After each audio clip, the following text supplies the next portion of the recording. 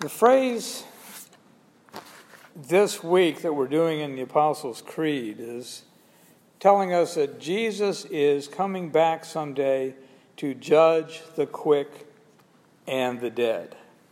Now, quick has nothing to do with how fast a person is. I used to be quick. I'm not anymore. It's an older word that basically means living. So Jesus is coming back to judge those who are alive and those who have already died. Now, judgment is one of those concepts that people don't like to hear or think about. Because judgment means that we might not be doing everything right. It means there is a standard to which we have to measure up. And we don't like to think about not being good enough to meet that standard. We're being judged all the time by advertisers who tell us that we don't possess the right whatever, by others who don't agree with our ideas on Facebook or other places, even by family or friends that don't think we're doing certain things quite the right way. Now, some have a hard time thinking of a God who is love also being a God who judges. Now, I'll admit that can be a bit of an uncomfortable thought. But the Scriptures teach both of those things. So we have to believe them, even if we don't fully understand. We must trust both the love and the justice of God. In the book of Revelation, John sees images of judgment. Those not written in the book of life are thrown into a lake of fire. Those who practice evil being shut out of the New Jerusalem. 2 Corinthians 5:10 tells us that we all will appear before Christ to receive what is due us for what we have done. It seems clear to me that when Jesus returns, he is going to judge. Now, there are a number of views on what that judgment will be. Probably the majority of Christians, at least, would say that they believe that those who die without Christ will burn forever in hell.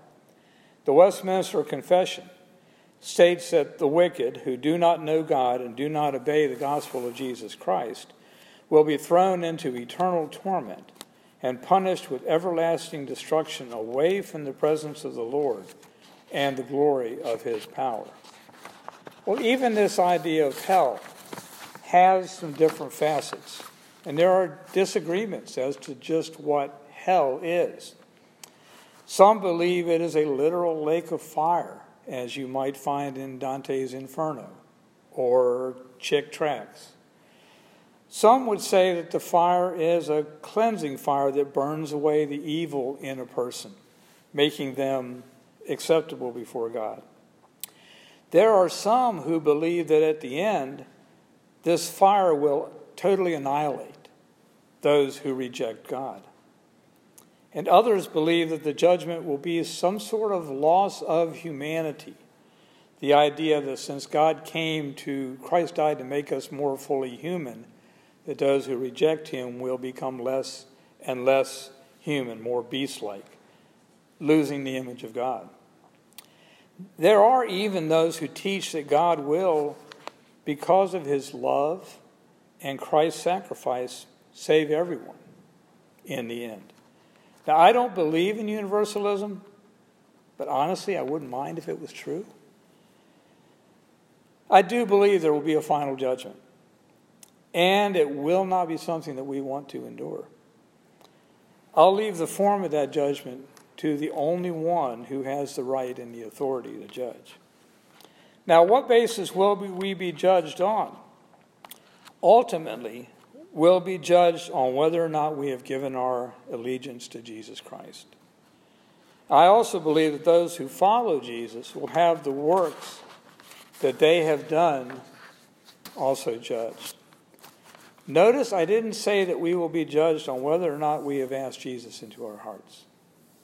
There's more to being a Christian than simply saying a prayer or assenting to a particular set of beliefs, or, as some people might say, living in a certain country, or voting for a certain politician. In Acts 2, Peter tells the crowd at Pentecost that they must repent.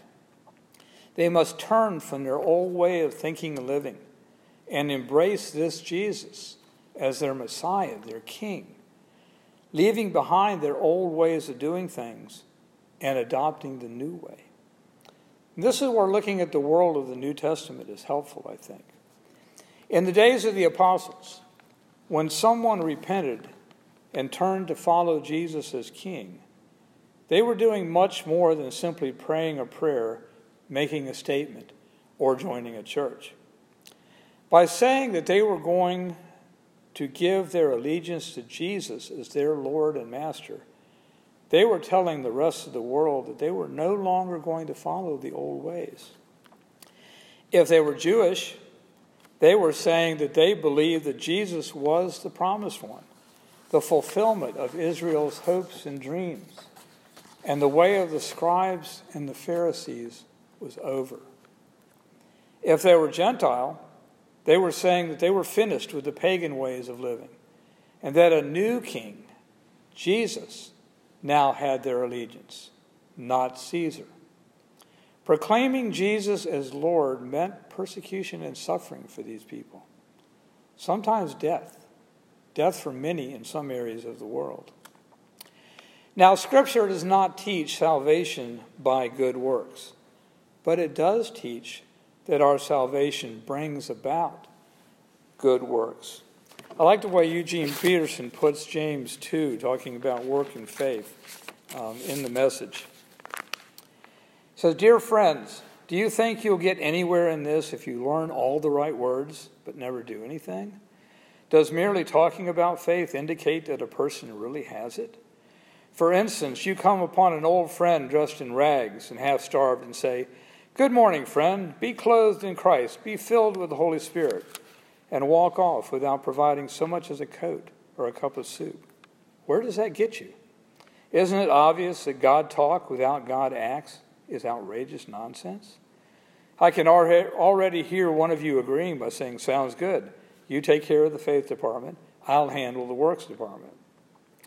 Not so fast. You can no more show me your works apart from your faith than I can show you my faith apart from my works. Faith and works, works and faith fit together, hand and glove. Do I hear you professing to believe in the one and only God, but then observe you complacently sitting back as if you had done something wonderful? That's just great. Demons do that, but what good does it do? Use your heads.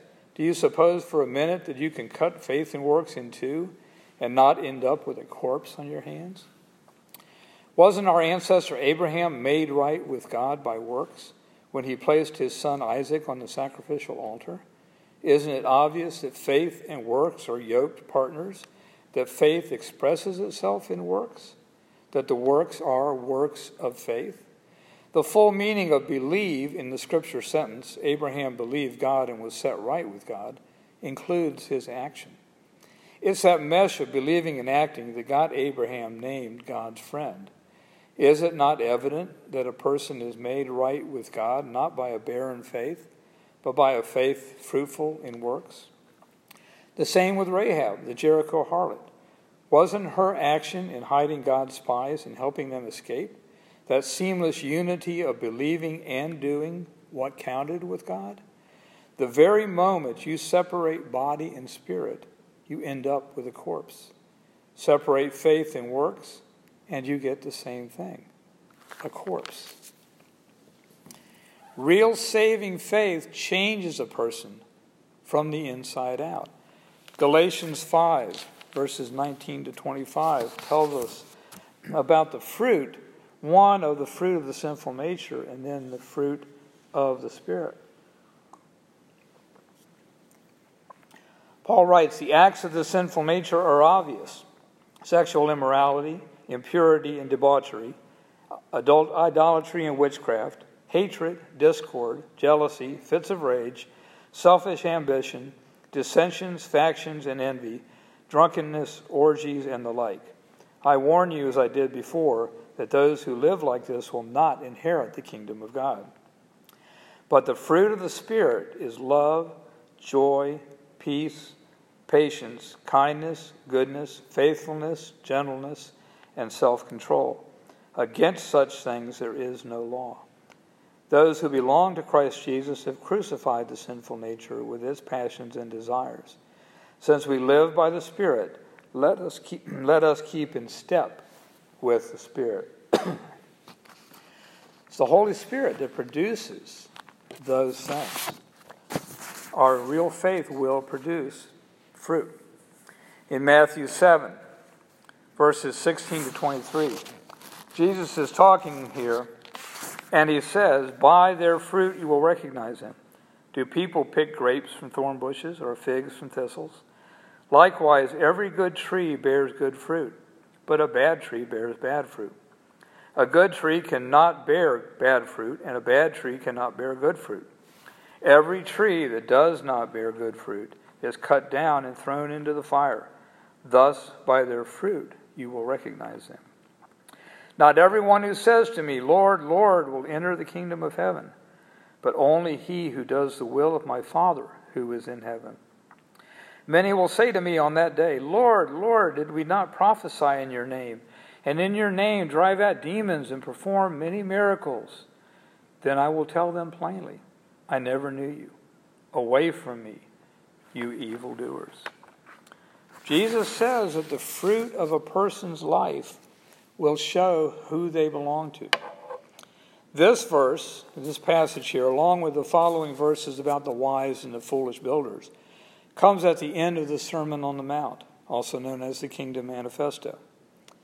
In that discourse, Jesus tells his hearers the attitudes and actions that characterize those who are in his kingdom.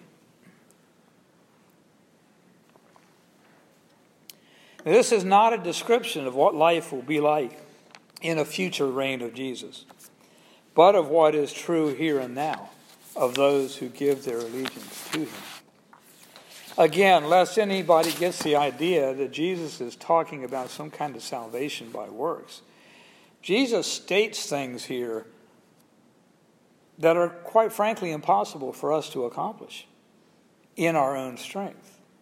The good news of the gospel is, while we are hopeless in trying to be righteous, it really doesn't matter because Jesus has already done all of that.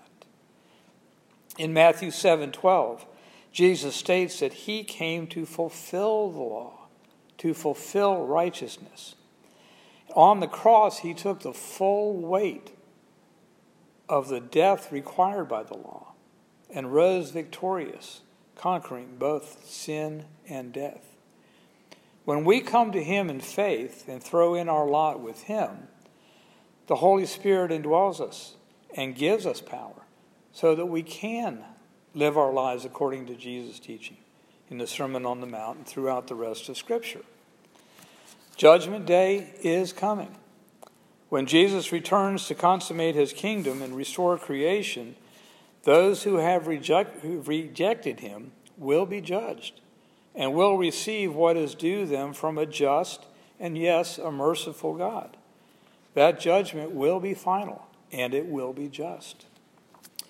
Now, those of us who call ourselves Christians can't sit back and say, yeah, all those sinners are going to get what's coming to them.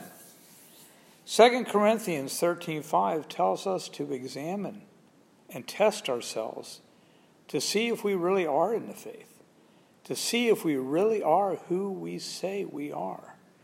If you want to know what a good test of faith is, there are a number of passages in the Scripture to look at. The Sermon on the Mount, Matthew chapters 5 through 7. The passage on the sheep and the goats in Matthew 25. The vine and the branches passage in John 15. The fruit of the Spirit in Galatians 5.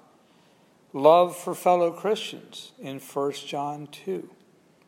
Living by the Spirit instead of the flesh, and the Spirit giving witness to our spirit that we are God's children in Romans 8. Having the mind of Christ in Philippians 2. And there are many other passages in the New Testament that help us inspect the fruit in our own lives, so we aren't like the folks in Matthew 7 who brag about all the good things that we've done for God, only to hear, "Get away from me, I don't know you." Now, obviously, none of us are going to be perfect in living out a life of following Jesus. But if we truly belong to him, if we have turned our allegiance over to the true King to follow him, our deep desire will be to obey him, and our actions will bear fruit. Again, this is not a new law. This is not working for our salvation. It is God's grace saving us and his Spirit in us, giving us the power to live like Jesus more and more. Will we stumble and fall? Yep. But a righteous person keeps on getting up. The verse is, I think it's in Proverbs, says a righteous man falls and gets up 7 times. It doesn't mean when he falls the 8th time he just lays there. The word 7 is complete. It means he keeps on getting up.